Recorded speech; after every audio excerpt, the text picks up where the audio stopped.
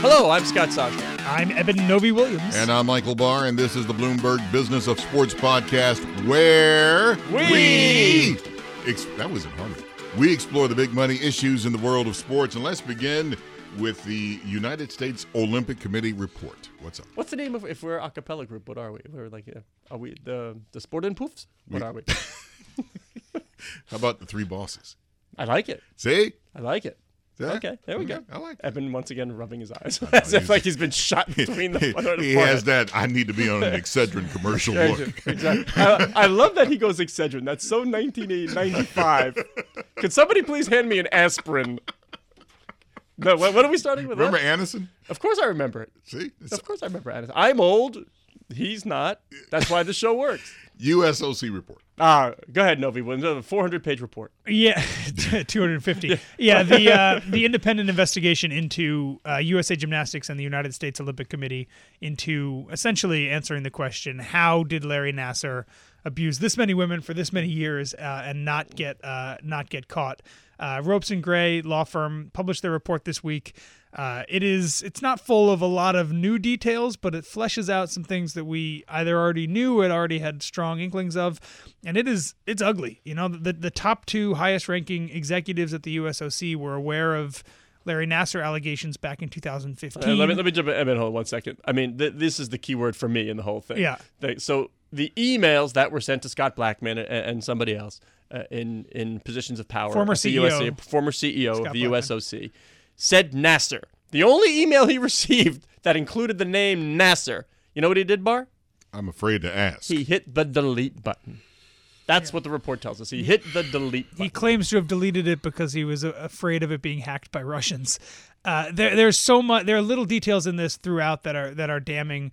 The most damning, in my opinion, is the fact that Alan Ashley, who was the number 2 at the USOC, and Scott Blackman, the number 1, both knew in 2015. It took another 18 months until the Indianapolis Star blew the cover off this thing. And in those 18 months, dozens more women were sent to be cared for by Larry Nassar and abused while doing so. And what ticks me off is you said after another 18 months. Mm-hmm. And this is something that could have been taken care of a long time ago. Could have, should have. But from the business perspective, the big question here is, did it halt the proceedings of them trying to decertify USA Gymnastics? There's some disagreement. I mean, USOC says it's full steam ahead, but it does push the pause button on several items related to the business, and it has to be discussed, the business part of what's going on. Absolutely. And we know kind of what there's been huge ramifications for USA Gymnastics. Yeah. All the leadership is gone, board gone. They're facing decertification. They filed for bankruptcy last week, which we talked about. Now the question is, what happens with the USOC? USA Gymnastics lost all its sponsors. It's the reason it's bankrupt right now. I've reached out to all 22 USOC sponsors. I have not heard a peep back yet. The question now, as Scott said, are sponsors going to flee? Most likely not. But are they gonna go their separate way? And two, does anything in this report make it more likely that the USOC is partner in lawsuits, the kind of huge, massive civil suits? Again, we're talking about 300 plus women, the kind of civil suits that could really make a financial damage to the USOC. But what was the insurance policy? Like $2 million? And the USA Gymnastics had a few different ones. They had a sexual assault and molestation policy that covered $2 million. $2 million. Okay. There's a few other umbrella policies, etc. They claim that if you take all the insurance in totality, that it's roughly in line with what they think these lawsuits are going to end up costing them.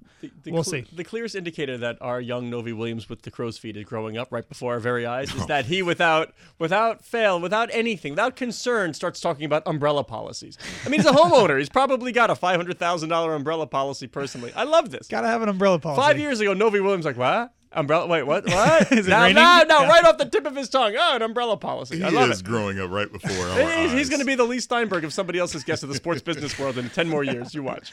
2.5 Men. How about that for our group? Boom, boom, boom, boom. Oakland Raiders. Oh, my. And the whole city of Oakland, they have filed a lawsuit against the team. Well, St. Louis files a lawsuit against the Rams when they leave. This is sort of par for the course when a team leaves. The city files suit for what revenue they're going to be missing. Now, the question is for the Raiders, because they're not staying in Oakland, there's nowhere to play in Las Vegas. for the 19 season. What are the Raiders going to do? Where do they go? Where do they play?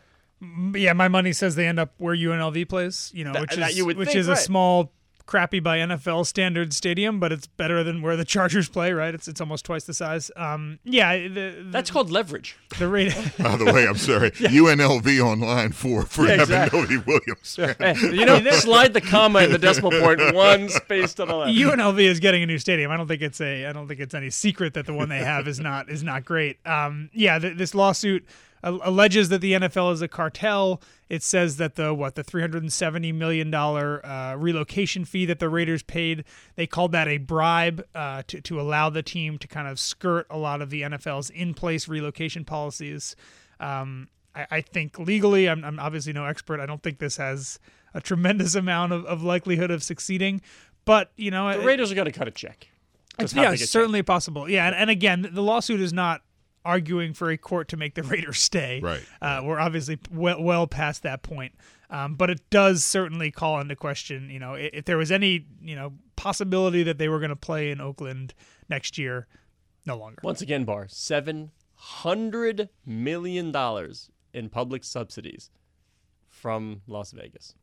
You're talking $750-something million. $700 million in public Oakland couldn't which is a compete record, with that. right? Or second to the Yankee Stadium? Yeah, it's one of the two. I think it's highest. Yeah, I think it's a record in public subsidy. Wow. American Athletic Conference. They say teams, you got to sign on for a long term, which I don't see how they can do that.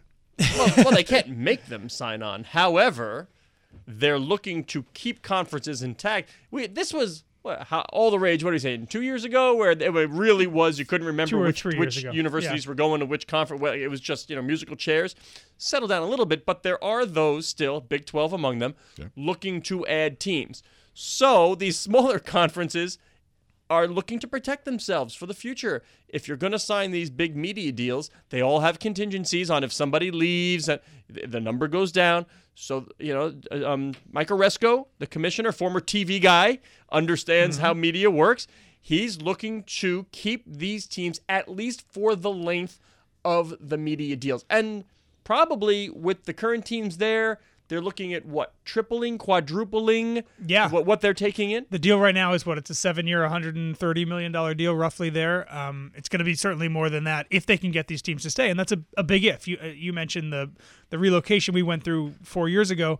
That was because that was the last time all these deals were up, right? So all these conferences were suddenly jockeying for membership that was lucrative to companies like Fox and ESPN. It was the reason Rutgers went to the Big Ten was the New York TV market. And it wasn't necessarily the football or basketball team. Yeah. And the AAC, the American, for those who aren't familiar, this is essentially a new conference that was created with the football schools from the Big East. I'm confused.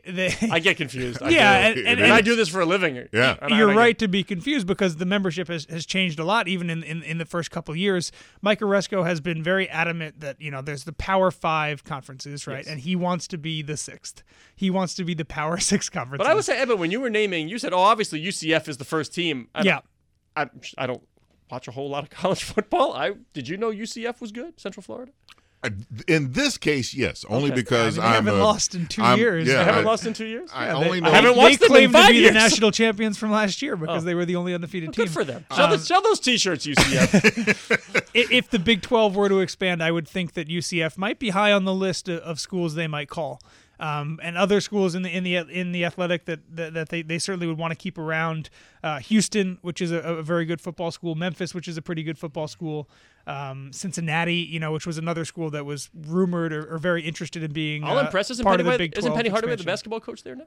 At Memphis, yes. Woo! Wow. 2 for Soshnick. Yeah. And they're you can follow me on Twitter at Soshnick. They're also experimenting with paying some schools more than others out of the TV money as an enticement to stay, something that the Mountain West does with Boise State already. How English Premier League of them? Yeah, I think you're going to see a lot more stories like this as we get into 2020 and 2021 of conferences trying to figure out creative ways of ensuring their long-term viability and also breaking up their media packages in new ways.